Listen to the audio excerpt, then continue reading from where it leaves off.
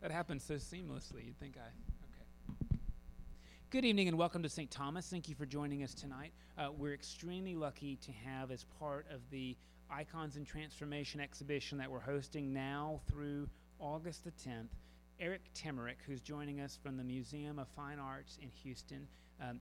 Mr. Timmerick is the senior docent, and he is going to talk to us about the power of icons.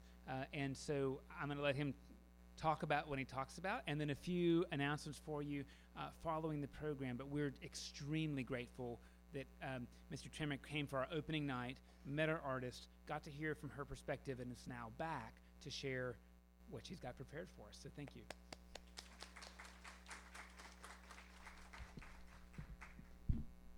Yes, thank you very much indeed. First of all, I should say that I'm delighted to be with you this evening, and delighted also to see that so many people are interested in continuing with the focus that Lyudmila Pavlovska has provided us with this wonderful exhibition of icons and transformation out here. I should rapidly say that senior docent, by the way, is a title that we have for old docents. So that for starters. And so I'm just delighted to share with you some thoughts that I put together that I hope you'll find maybe helps set the context for what Pavlovska has done here. It does take me back to an experience I had about 15 years ago in Russia, and also related to that in Greece, where in some Orthodox churches, I was walking through and noticed that things were kind of different. That where there was an icon or a work of art, I said, well, wait a minute, the people are not gathered around a work of art like we would gather around a work of art in the West, and like we do at the Museum of Fine Arts that Dan and I are from. Oh, I should introduce my colleague Dan Flatten, who's here this evening. And he has promised me that he'll take all the hard questions when we get to the interaction part.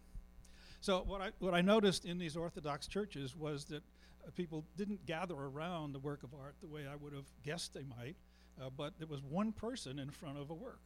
And then there was a gap of maybe a few feet, and then there was a line. So each person was doing their own personal connection with that, I'll say, work of art or icon, much differently from what we tend to do in the West. And then when that person was finished, and they might be bowing or kissing, really relating closely to the work, and then when they finished, then the next one person came up. So something was clearly different. And that's part of what I tried to communicate with you about this evening, and reflecting on the power of the transcendence that the people are really after who are in the Orthodox culture. Does anyone here come from the Orthodox culture? Let me just ask that question. And so you all can help me also when we get to some parts here, because I want to just quickly acknowledge that, as you know, there's only so far we can go in speaking about a culture that we're not from.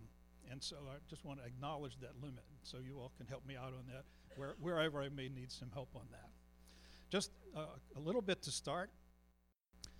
Not too many of us are completely familiar with the geography around Orthodox Christianity, but this map indicates some key things about it.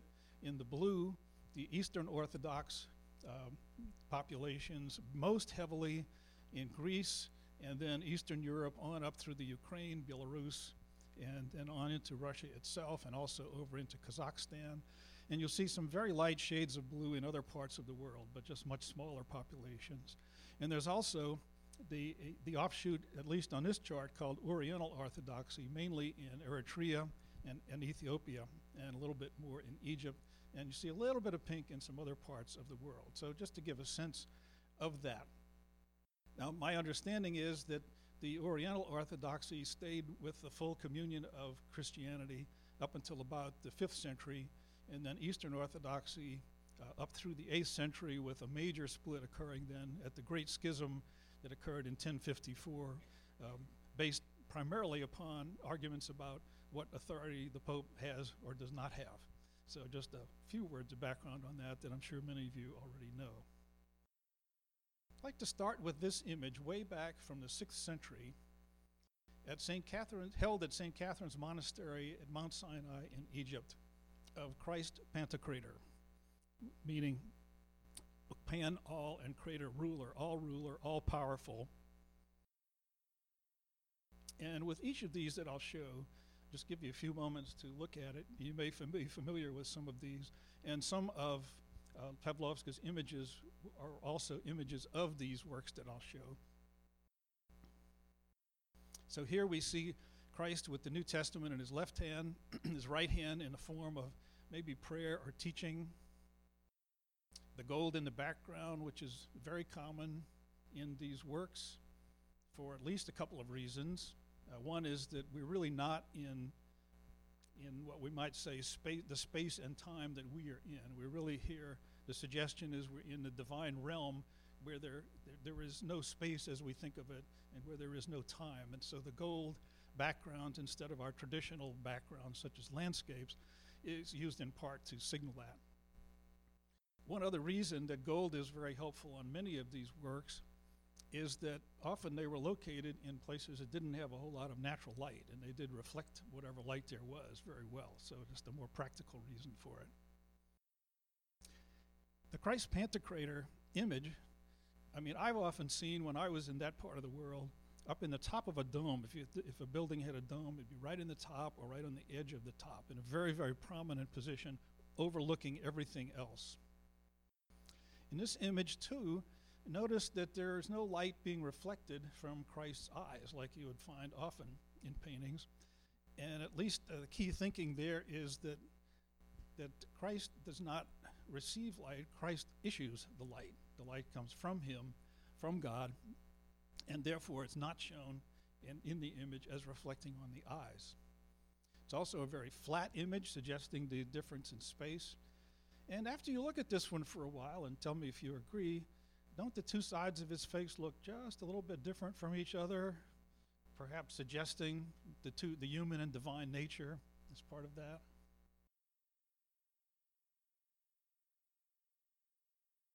Wanted to show you another one from the 6th century, and we'll gradually move ahead in time.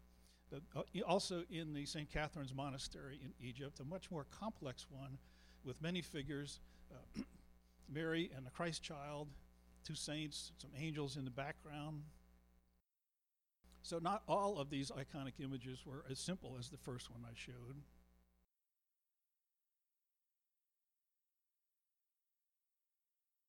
And then this one, depiction of the legend of King Abgarus. The image is done in the 10th century, so we've jumped past several centuries here in terms of when the images were done.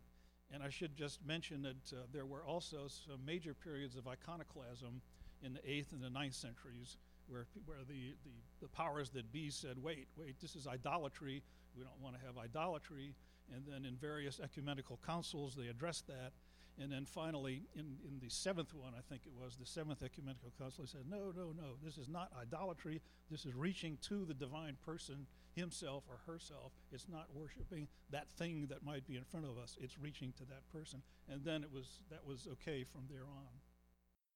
This one, though, reaches back to one of the key traditions in Eastern Orthodoxy, and it's based upon this legend of King Abgarus, where the king was ill, and he wanted some respite from his illness. He wanted to be cured, and so he sent Jesus a letter, and Jesus sent a letter back saying, well, I can't come cure you right now, but I'll send somebody with something that will help. And I'm paraphrasing there, of course. And so as you can see here, he's holding a cloth with an image of Jesus on it, and then he was cured from that image on the cloth. And there are various slight changes or different, let's say, versions of that story. But one of the keys is that this tradition ties back to, or that the tradition is called the image made without hands. And so Christ made the image on the cloth, either by putting the cloth to his face or just by sending the image there, the image made without hands, as the first icon.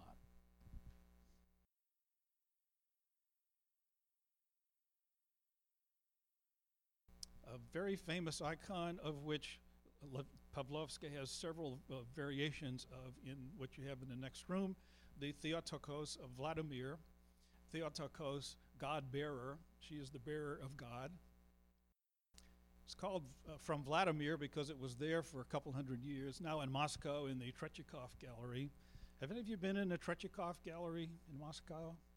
If you get a chance to get there, it has a marvelous collection of iconic images as well as the more Russian Western images, and so it's just really worth a visit if that opportunity reaches you.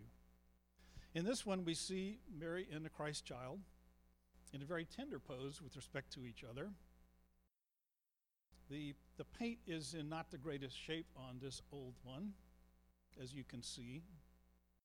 We see two stars on Mary, one on her left shoulder and one on her head.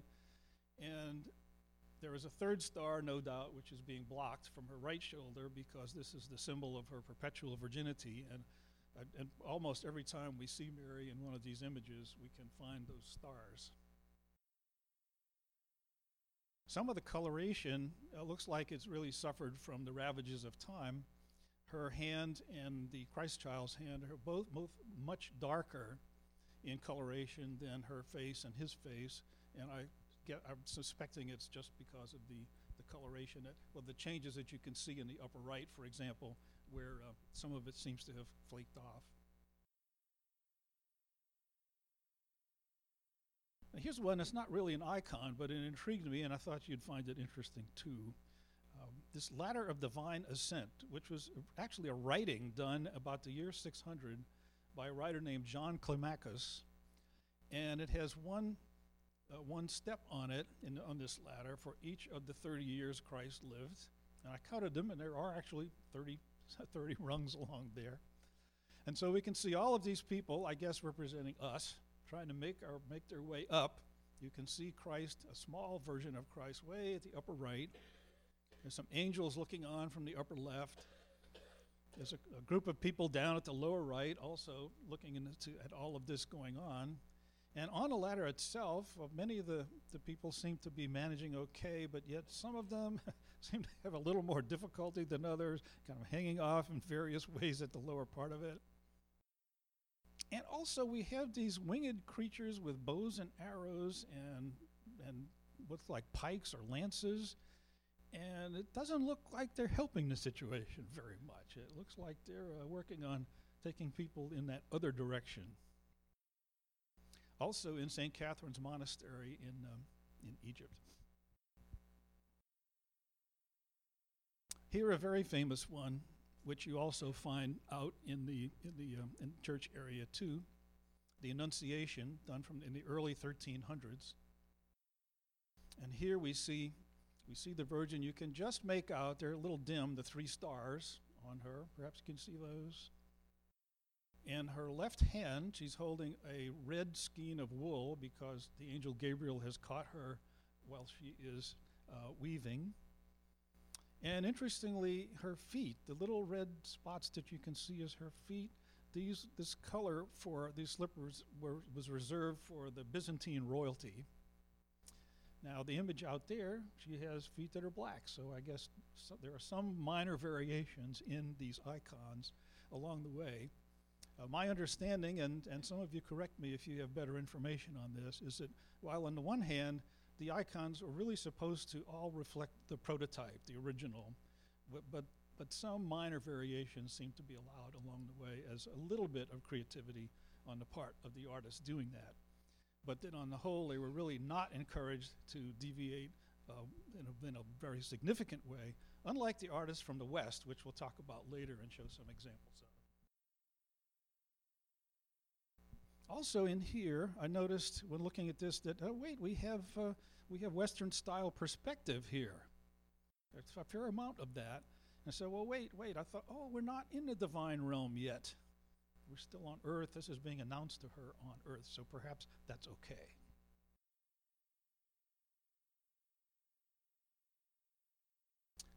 Remember the cloth on King Abgarus's lap?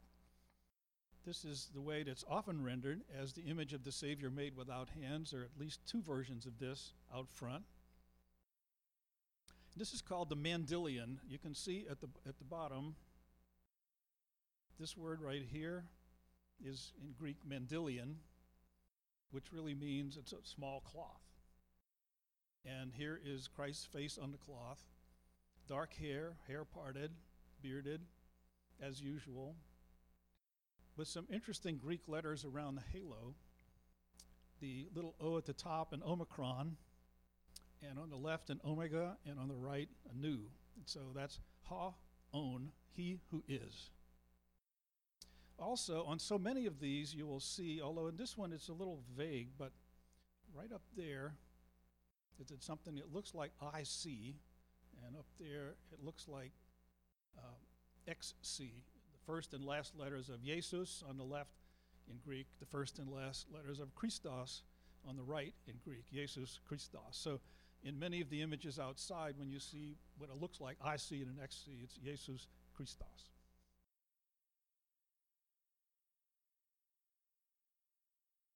And then another key tradition in Eastern Orthodoxy is that, well, maybe it was Luke, St. Luke himself, who did the first icons. And not only did he do them, he did them from the very people that he was doing the images of, so it would have great credibility and authenticity. And in this painting done sometime, not clear exactly when, just pre-19th century, we see St. Luke, with the help of an angel behind him, actually doing what purports to be the first icon of the Theotokos of the Virgin and Child.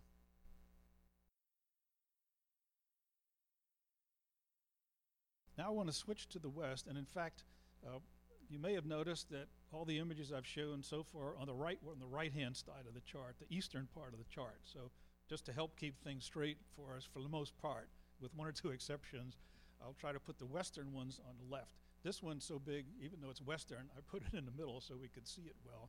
But a very different view of the Annunciation from the one we saw before. This from the Uffizi. And we can see here, while we have the traditional key images in the center, Mary holding a book in this case, with an expression which really could be read as, well, I'm not sure how you'd put it in ordinary language today, but words come to mind like, "You got to be kidding." And over here, the angel Gabriel holding an olive branch. Hard to see, but there's a dove just right through here. And there's also a stream of words going right across there. And they say, Ave gratia plena, hail full of grace, Dominus tecum, the Lord is with thee, going from angel Gabriel to Mary. But instead of the Eastern type image, we now also have all of this other included. 2 saints on the right and left, 4 prophets up here in these circles. We have a mandorla, which is this kind of circle of angels here. We have all of these Gothic spires and Gothic decoration. So just massively more complex and much less simple, much less directly on the topic at hand. And so when we look at them together, we just get a sense of, yeah, these are just two fundamentally different styles, the Western style and the Eastern style.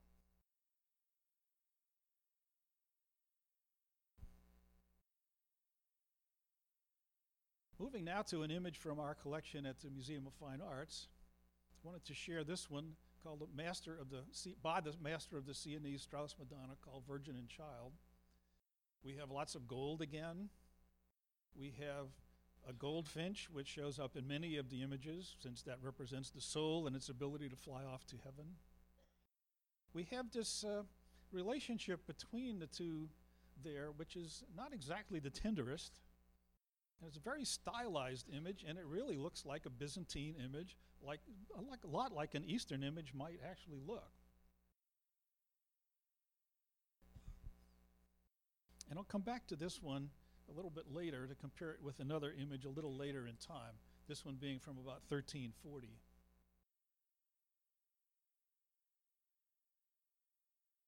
Also, just to give you a sense of it, another image by another Italian artist of the crucifixion, gold in the background, flat image. And again, in this time frame of the early 1300s, we really do still have a lot of similarities between the Eastern and the Western styles of showing these images.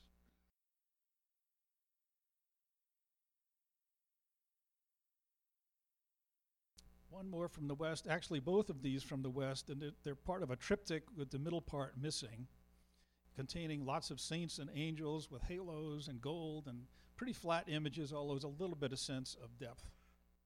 Some of them are identifiable. For example, St. Louis, Louis IX, you can see the fleur-de-lis on his costume here. Over here, St. Lawrence, it's hard to make out, but he's holding a grill here, and St. Lawrence was martyred on a grill. And some of the others, too, have particular characteristics where you could go actually get some specific identification of them. So again, some Western images that have some characteristics of the Eastern images.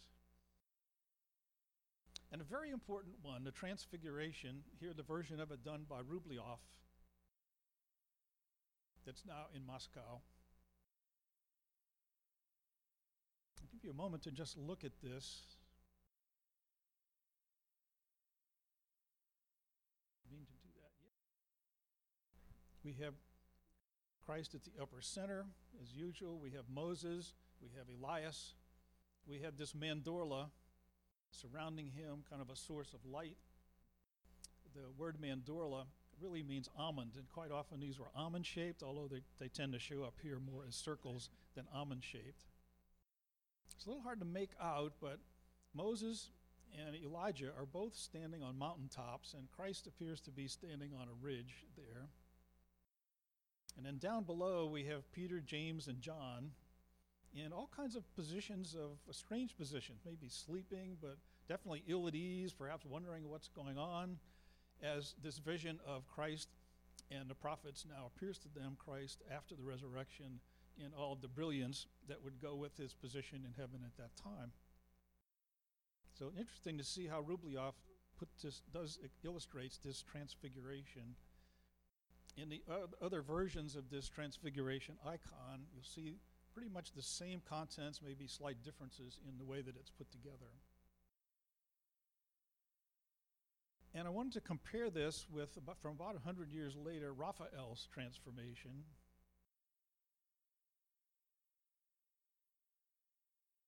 Which is in the Vatican museums. And you can just see immediately how vastly different it is, and how the West has started to deviate from the East quite a bit now in just the manner of doing this. The upper part of this transformation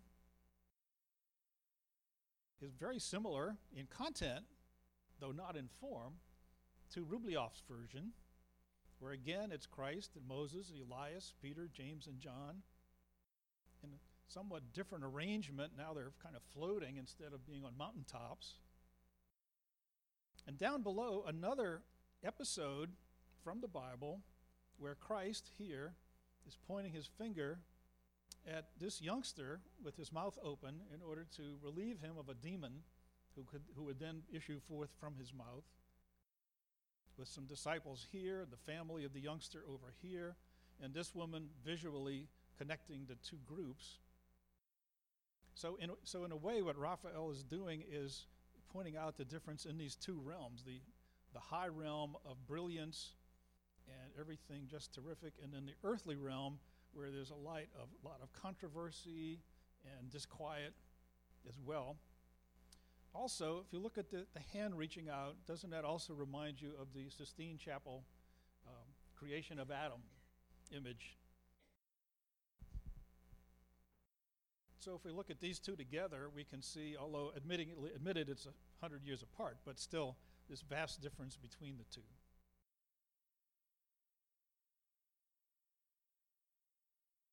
Another image from our collection of Virgin and Child, now from nearly 1400, of Madonna and Child.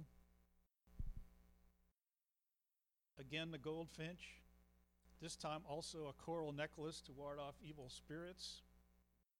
A much tenderer relationship between the two, maybe almost a smile even. And importantly, as the Western style of painting advanced, you can see here some more rounded shapes, some more rounded skin, with the highlights suggesting the modeling that would characterize the way that the Western styles were advancing. Now, very hard to see, but let me just try in here, in this red area. You probably can't, maybe there's one right there too. There is the phoenix, represented, maybe 6 or 7 times in there. signifying the resurrection, since the phoenix rises from his ashes every now and then and goes through that sort of rebirth.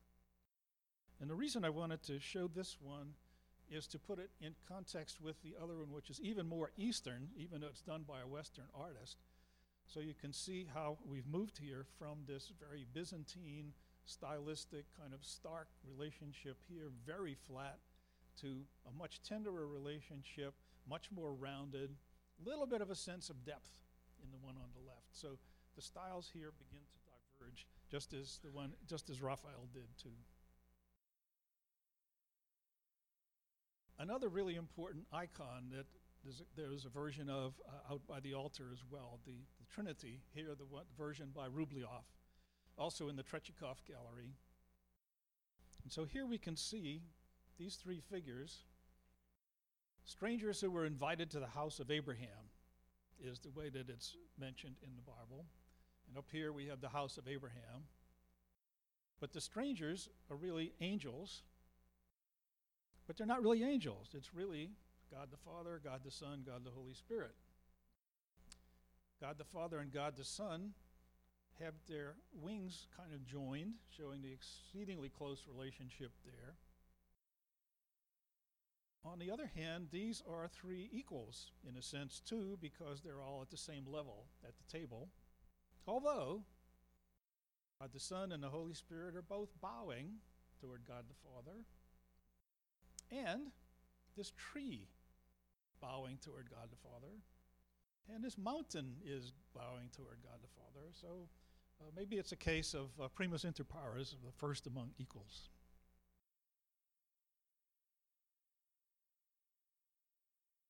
An icon that was discovered in 1919 in a dilapidated woodshed is this one. And so it's gotten some considerable positive notoriety since, Christ the Redeemer, also in the Tretyakov. Moving back to some Western images, this one by the famous Italian artist Fra Angelico, St. Anthony shunning the mass of gold. You can see St. Anthony, here's the mass of gold, which is really a demon in disguise, and so he's shunning the demon in disguise. Of note, though, stylistically, notice the depth. We have the beginnings of real perspective here. It's not perfect. The angles of these buildings are a bit strange. And we also have monumentality in him, in this area over here, back here. So the Western style of art is beginning to diverge more and more from the Eastern style. It's also diverged here as well, even though some aspects of these works by Giovanni di Paolo do remind us of the Eastern style, the gold, for example, the elaborate halo. But here, di Paolo uses lots of curves as well, and unusually dim expression on St. John the Baptist here, not too happy at this point. This one by Giovanni di Paolo, much happier, St. Catherine. Also the gold, also the elaborate halo, and some very fancy clothing and curves in here that he was obviously having some fun with in his style of rendering her. Another Italian artist, Vivarini, Virgin and Child, the gold again, the halo again, Western image, but with many reminders of the Eastern images. This one in a large triangular shape that was sometimes focused upon by many artists. Back to Giovanni di Paolo again, who tended to do things in extreme. St. John the Baptist looked extremely unhappy. St. Catherine looked extremely happy. And here we have this odd image, I think I'd have to call it odd, of St. Clare, whoops, let's go back. St. Clare here, rescuing a child mauled by a wolf. The wolf is already biting into the child here, and in the same scene, the wolf is now dead over here. But significant stylistically, look at the depth that he's trying to show here. He even has a grid in order to show that kind of depth and the beginnings of perspective.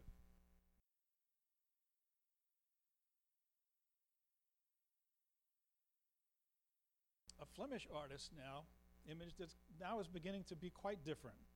a nursing image, very different in aspect in many respects. Shading, coloration, modeling from the Eastern images. And now, from the artist Pinturicchio, from our collection, we have Madonna and Child also nursing, but we also have John the Baptist here in the back, and way in the back, you can barely see St. Sebastian, and he got martyred with a whole sling of arrows, as you may recall, and he has the arrows. They're just a little hard to see from where you are in this image. But now, instead of a simple icon, we have a much more complex rendering of this figure by a Western artist. And then by another artist, Bugiardini, in the High Renaissance. And if we didn't know who this was by and we just took a glance at it, we might think it's Raphael because it's so simple, it's this triangular shape, and it has this clarity of form, which Raphael is so known for. With some landscape, just enough to really fill the picture in, but not to take over. And then the last of these Western images, where things are really changed now by the Spanish artist Murillo. Again, the Annunciation, very different from the two Annunciation versions that we already saw.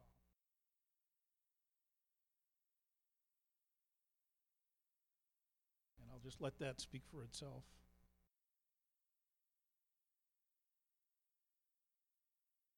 Now, let's see, I want to go to, in the interest of time, I want to go to here.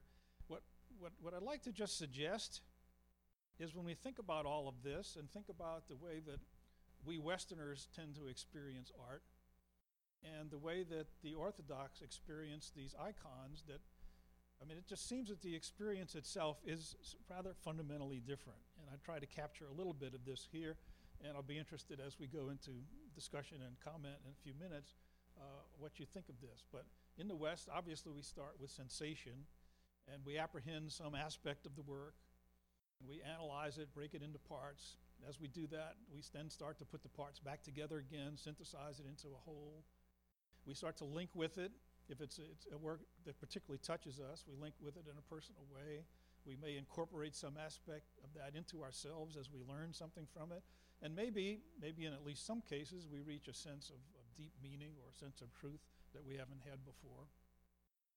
Whereas my sense of the Orthodox experience, and some of you can help a lot again with that, but again, any of this starts with sensation, but it looks to me like it's essentially the immediate apprehension of the divine in the work and a personal unification that comes with that essentially immediately, and achieving of this sense of transcendence where the viewer participates in the transcendent world with and through the image of the person, which is not just an image, but actually represents much more really some aspect of that divine person. And perhaps one way to just kind of wrap up the thinking on this, one way to think about the West is through this image of St. Thomas Aquinas done by Giovanni Bertucci in the High Renaissance in the early 1500s, and how the truth comes to us in the West and how we experience it in the West and what form it takes. In this image, we have the cloud representing God up here. We have these emanations. Can you see those from the back? A little hard to see. These emanations coming to Aquinas' head. And then we have the idea, okay, it goes from the head to the hand, goes from the hand to the book, the Summa Theologica, no doubt. And then the emanations from the book to the church. So we have it going this way. And we also have the idea that the form that this truth takes, I mean, while it can be communicated in narrative form and is communicated in artistic form and is, but the essence of it is in the Summa Theologica, really communicated most essentially in the form of statements, propositions about the Trinity, the souls, all the different things that Aquinas writes about in there. And so that form of truth is so typical for us in the West, in the way that we approach things. Whereas in the East, if I may suggest this, though not being from the East, looking back at this Mandylion image, just the idea that the truth comes from this immediate reach to transcendence through the individual divine person who is represented in that image.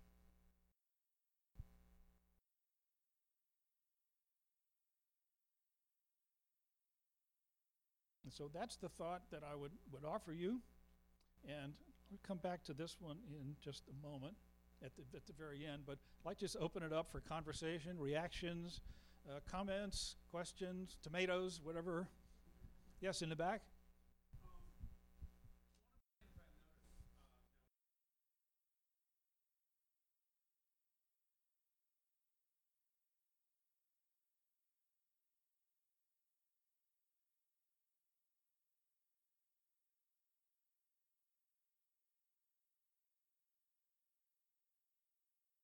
I don't think it's particularly clear then.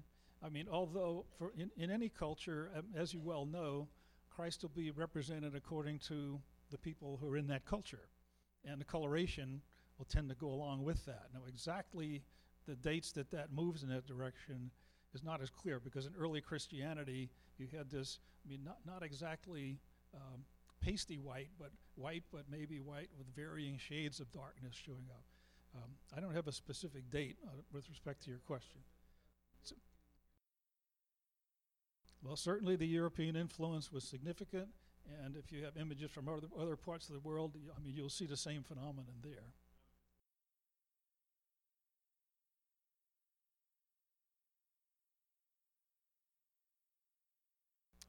Oh, yeah.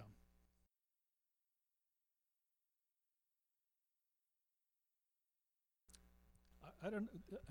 Anyone have a better answer to that here? Welcome that. Yes. The Pantocrator.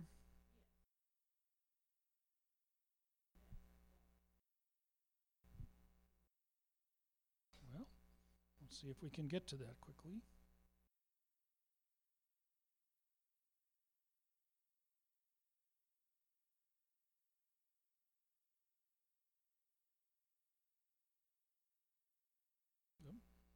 There we go. There is a little, yeah, somewhat a little ambiguous perhaps, but that's quite a thing to notice. Thank you. You're suggesting that on his neck there's the image of a cross.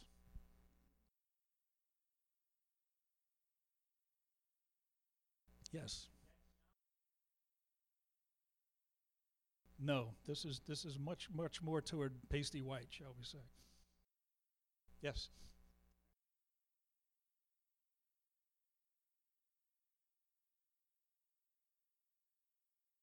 How do you see a?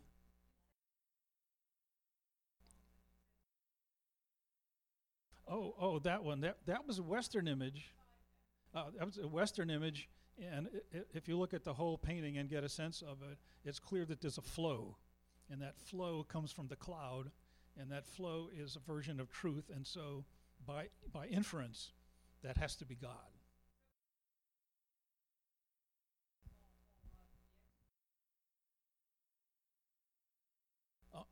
On that work, yes. It does. It's not labeled God, and so from that, the experts far beyond me have looked at those kind of things. Well, that's clearly God in the sense of how he might be rendered there, because it's very rare for God the Father to be rendered at all. And even in here, where we had God the Father in the Trinity, it was really an angel rendering God the Father. Yes.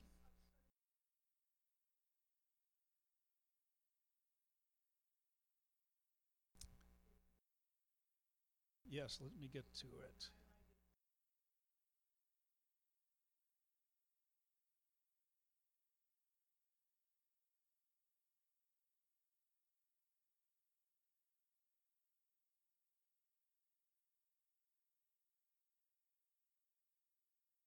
You see the little rays right there? So that's really what suggests something is coming from there.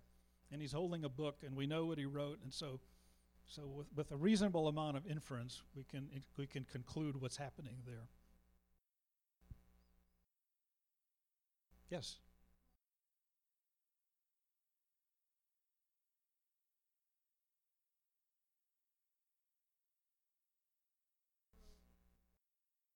Yeah, she's asking, is there a history of icons in Ethiopia for the group that was called Oriental in the earlier slide?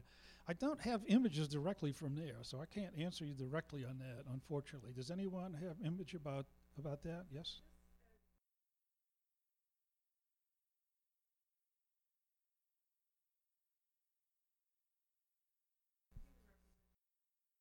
So the images tend to be darker, representing, of course, the culture that's coming from there. So that is the phenomenon that we tend to see really around the world in the images, which is perfectly natural, of course. Yes?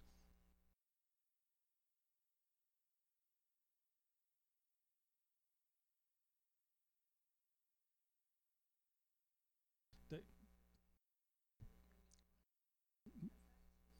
my sense of it is that you're absolutely right. There were certain rules about it, and you'll notice in the icons I've shown here, which relate to the icons that are out in the church, that the idea is that they're all supposed to follow the prototype, whatever the prototype was for that icon. And it's not a whole series of icons of say, the Mandylion.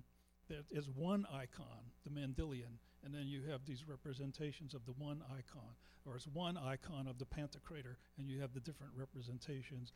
And the artists or craftsmen are not really supposed to deviate from that prototype, or else it's not really the icon anymore. However, when you look at a group of those, you start to see a number of, I'll call it minor variations. The major figures are there, their placement is very similar, the feeling of the whole thing is very similar, and the changes that are made at least appear to me as rather incidental to the whole. That's my sense of it, yes.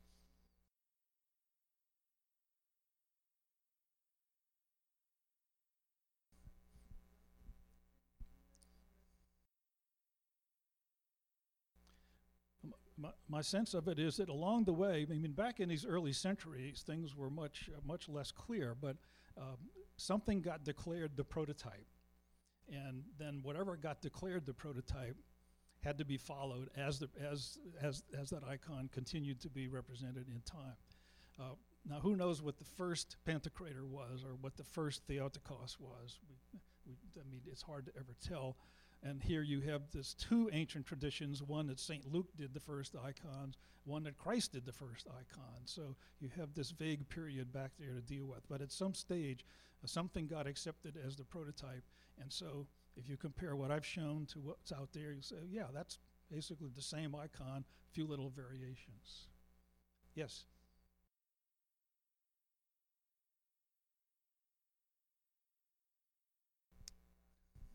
Oh, Rubliov.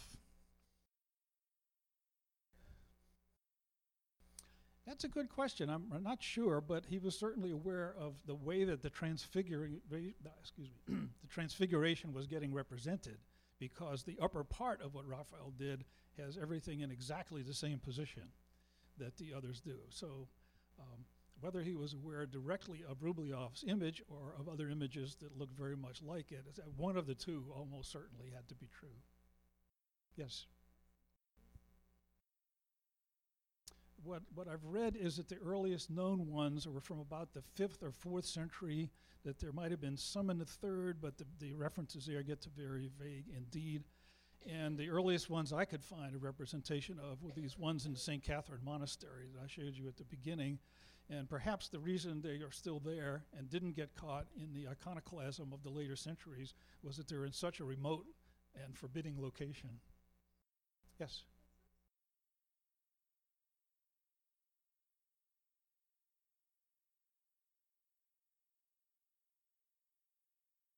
They're like true icon, variant icon. Yeah, so that's very interesting. And there is some kind of crossover there, over there. Yes, indeed. Yes.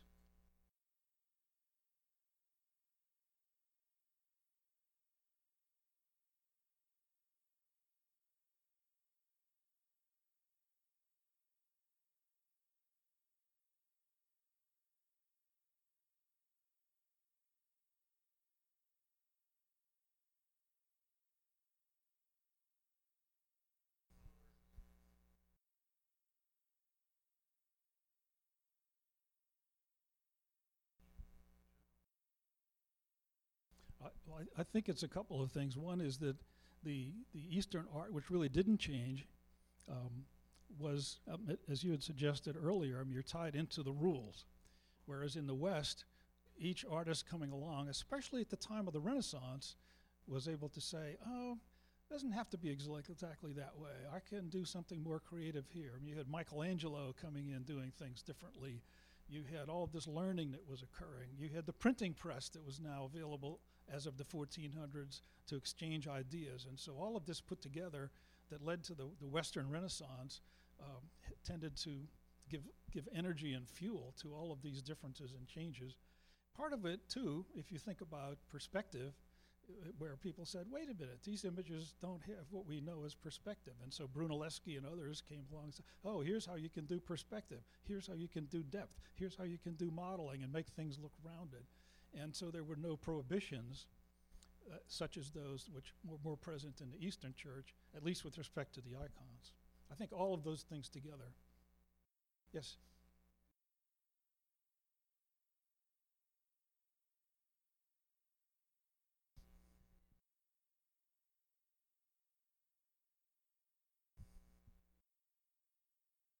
Yeah, I think that's a very good question, because what Lyudmila Pavlovska has really done was taken these traditions, and on the one hand, she has honored the tradition by having a dozen or so of the traditional ones out here, all of which were done by a particular monastery in Russia, by the way.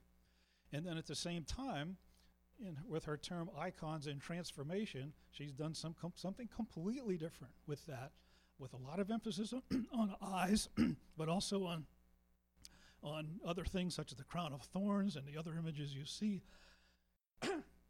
So one thing I wish I could ask her is, what reaction have you gotten from Orthodox groups with respect to what you've done here? Has it been accepting, or has it perhaps not been accepting? But it's just a major step out in the contemporary direction, which I think is great, but maybe not everyone agrees with that. Yes?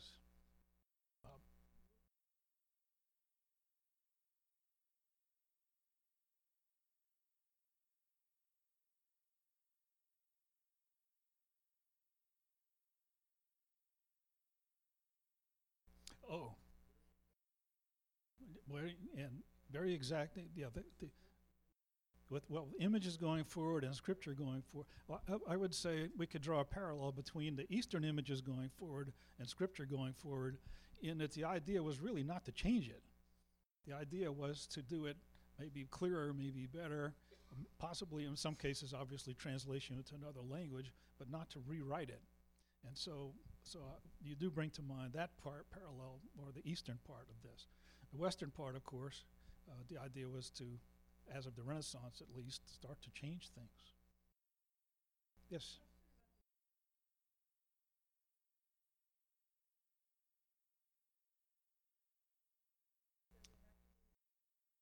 I believe that's the case. I don't know of exceptions to it. If any of you do, please let us know, because that's... Okay, go ahead. Yeah. Yeah, go ahead and speak to it, Plank.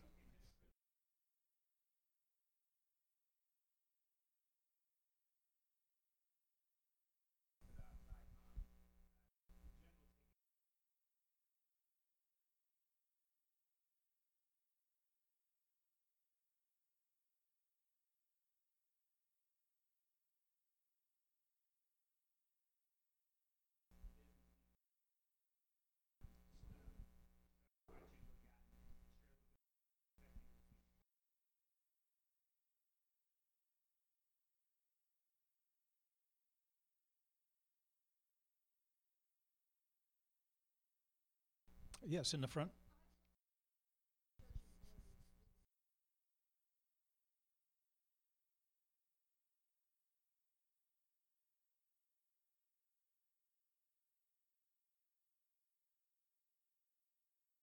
Oh, interesting. Did everybody hear her?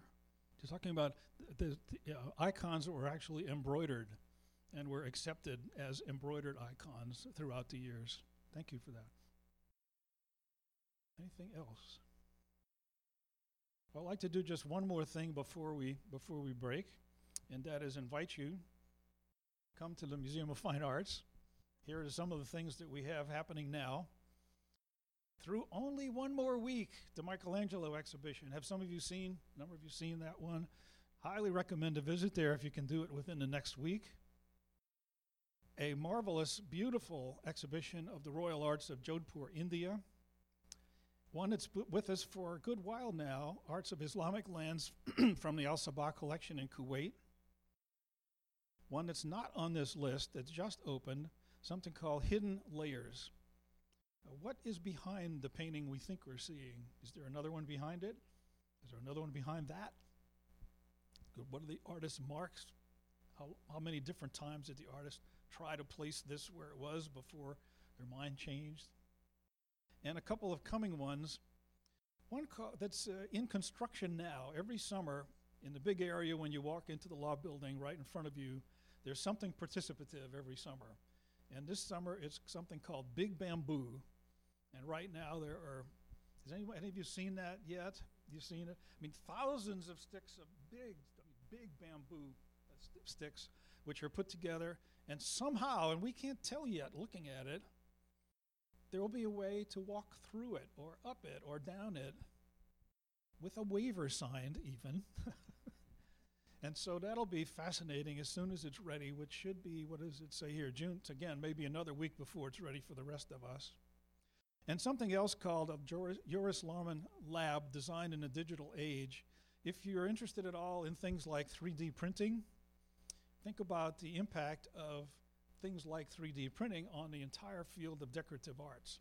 And that's what this lab will be about. So just wanted to invite you to some of those events that we have coming up.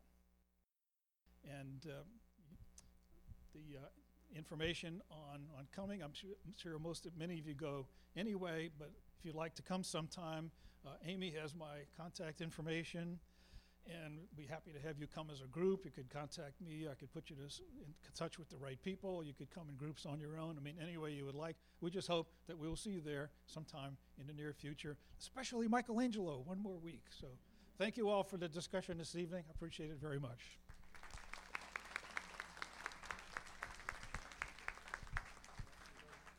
My colleague Dan will be passing out some little evaluation forms. If you wouldn't mind just scratching a few words on there so we give you a sense of how this went over, we'd appreciate that. Thank you. And can we give another hand to Eric Timmerick for coming down? Really grateful. Really grateful. I'm getting ready to invite you to the most exciting part, which is the reception. Before I do that, I just wanted to make a few comments about the exhibition. Of course, you're invited to interact with it now, and and there's a few other specific ways that you can choose to interact with our exhibition.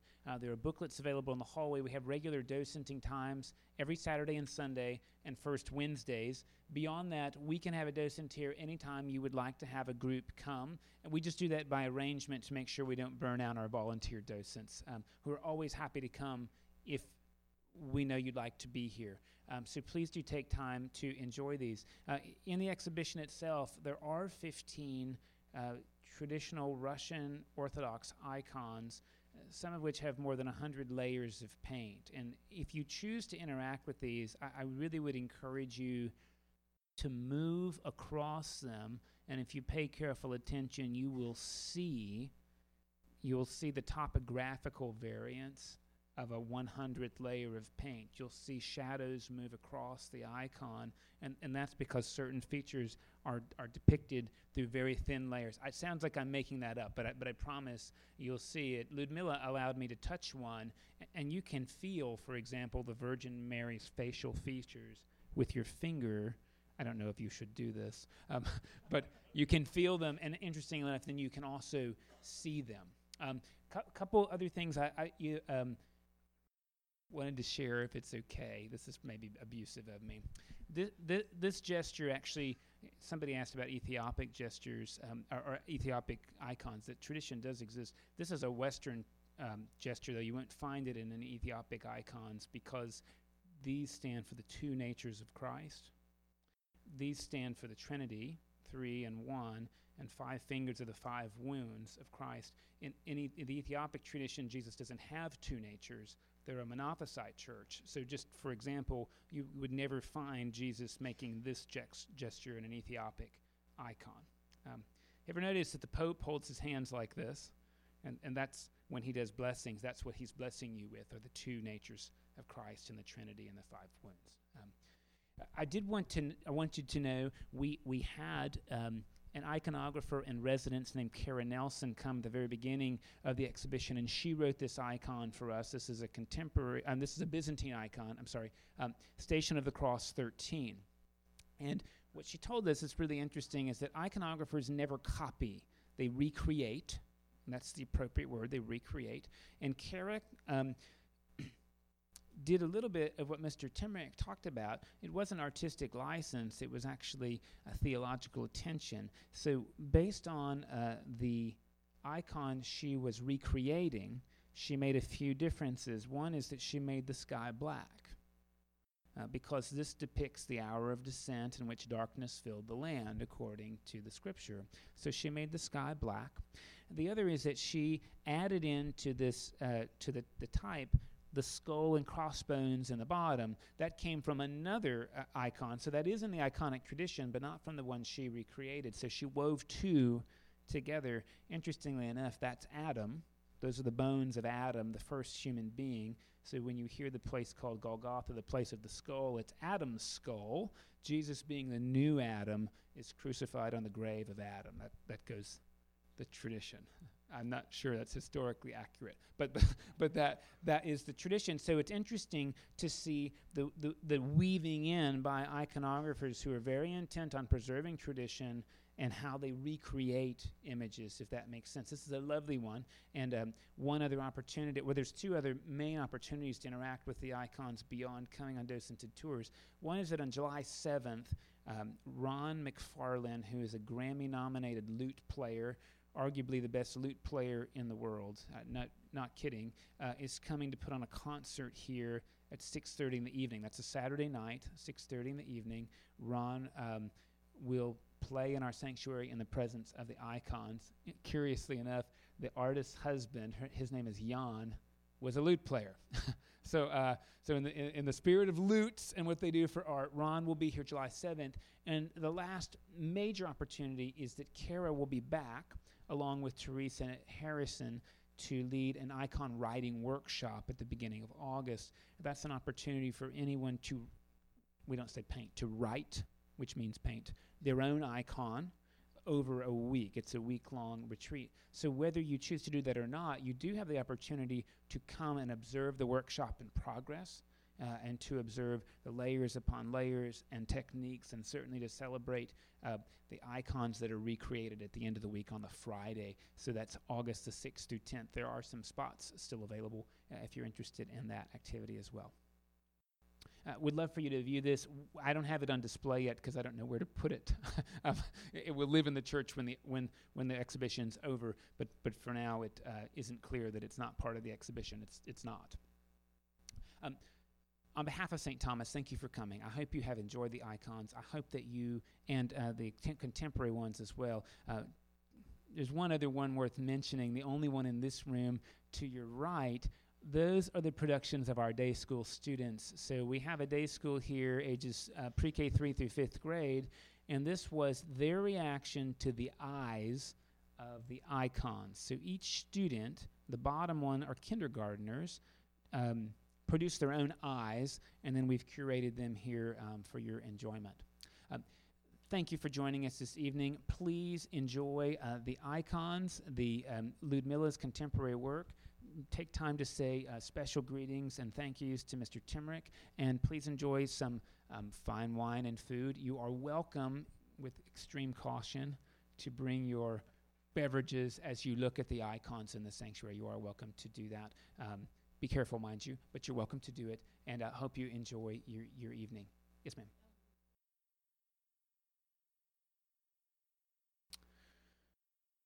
Ludmilla and Jan are coming back August the 18th. So the exhibition runs to the 10th, will be taken down the 11th, and then Ludmilla and Jan will be packing it up beginning on the 18th to take to Fayetteville, North Carolina.